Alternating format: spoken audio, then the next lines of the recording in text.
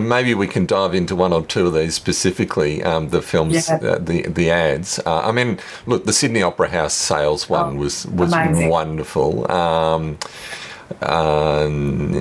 particularly because, you know, the Ship Song, even just from a marketing point of view, calling it the Ship Song Project is so much more. I would tell someone about that from a marketing perspective. It's brilliant because you'd say, oh, I'd rather tell my friends, have you heard about the Ship Song Project, rather than have you seen the latest Sydney Opera House ad? You know, it's brilliant on that level. Shareability is brilliant. The Iceland one, you know, I just love all those people doing, you know, zany things, and, you know, but to me that relied really on the poetry and the energy of that very sort of Icelandic track, I reckon. You know, so there's a lot about the music in that one, but, you know, fantastic in what it's doing.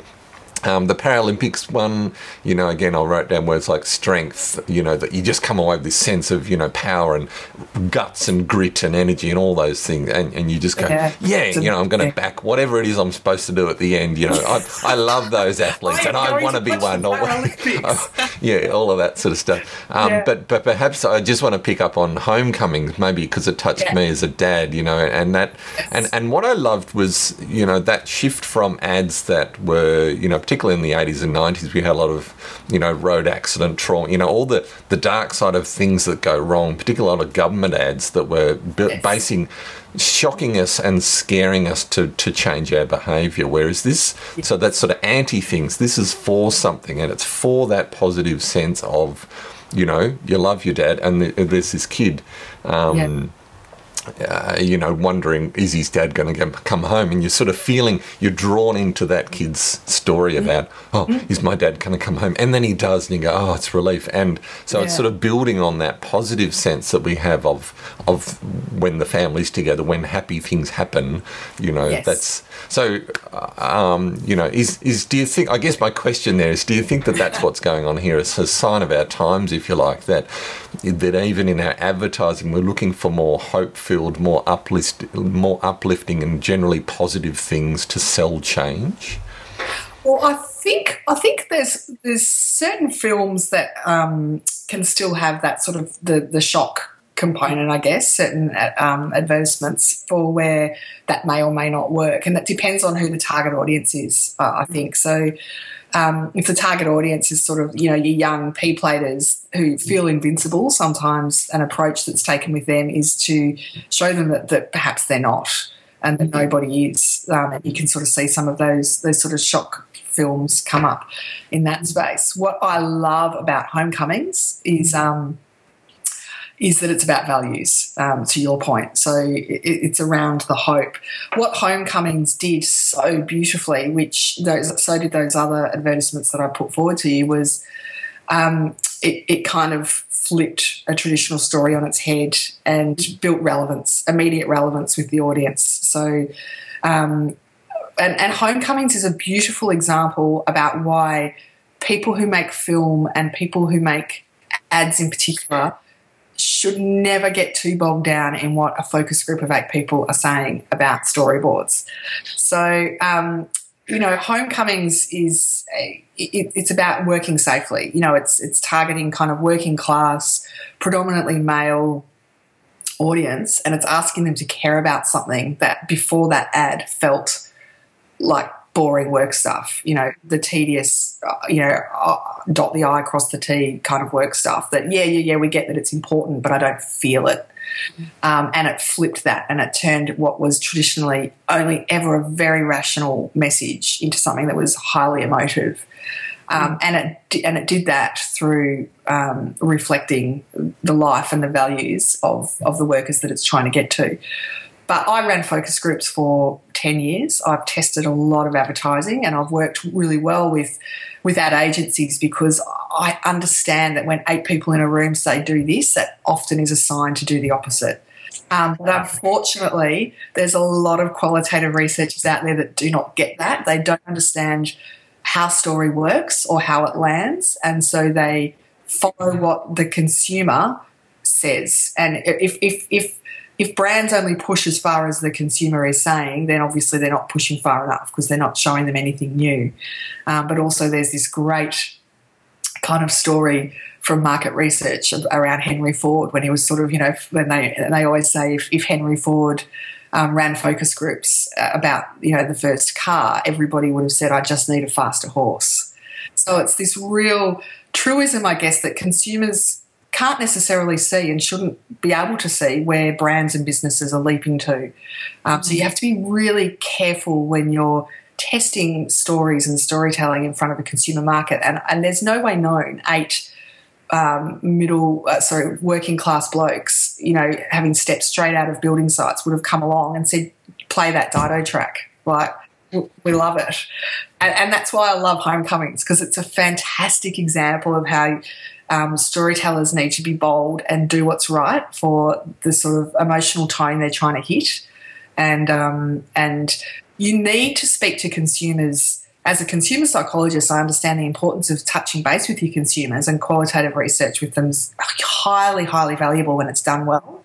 But what it's about is it's about exploring their headset and their psychology and what lights them up and their values, and then stepping back from that and saying, now that I feel like I know them relatively well, how can we place product X here? But it's not about going to a consumer and saying, how should we advertise this? Should this be purple? Should it be blue? Should it be this big?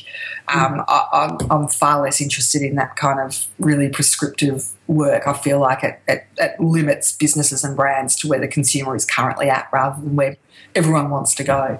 So to me, it sounds like then it's about the emotion. It's trying to understand the person and then what are the emotional triggers. So would you say that a successful ad in that sense is always emotional? Always emotional, always lands emotionally as well as rationally.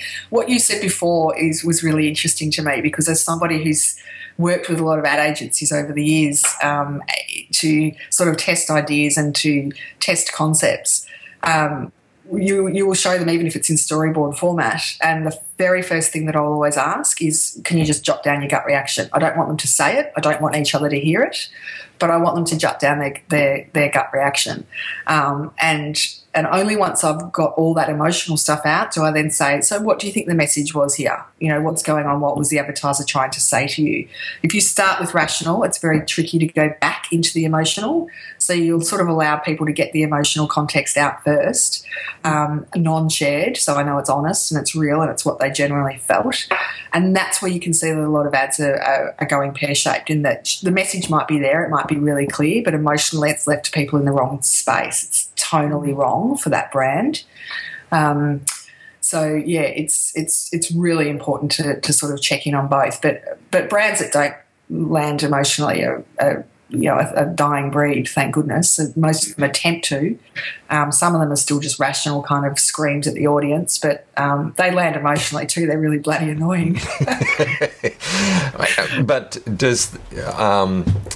is the tendency, if everything is always emotional in advertising, that, like, to me what you said was interesting too, that it has to be both. It has to be rational and emotional. So it can't be purely emotion, otherwise we're just going to, I don't know.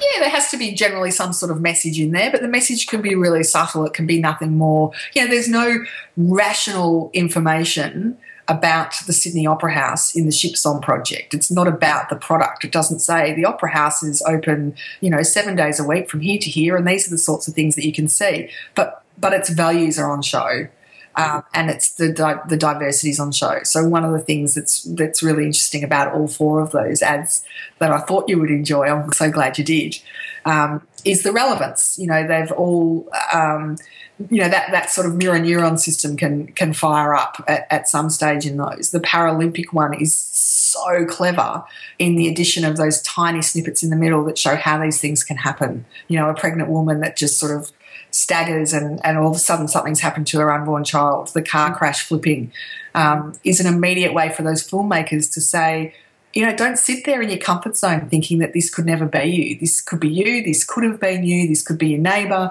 You've probably all been in situations where you were this close from this sort of stuff happening.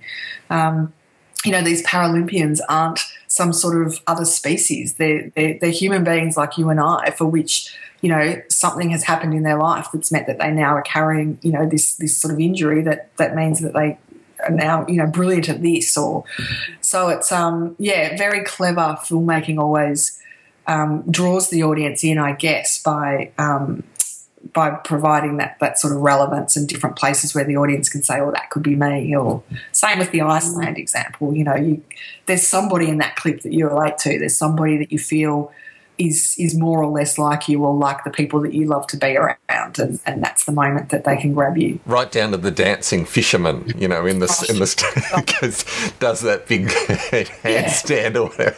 He's fantastic. There's just brilliant ads, and if only I don't know if anyone in Australian tourism has seen it, but I wish they would take a few hints. It doesn't have to be sort of beautiful beaches and koala bears and.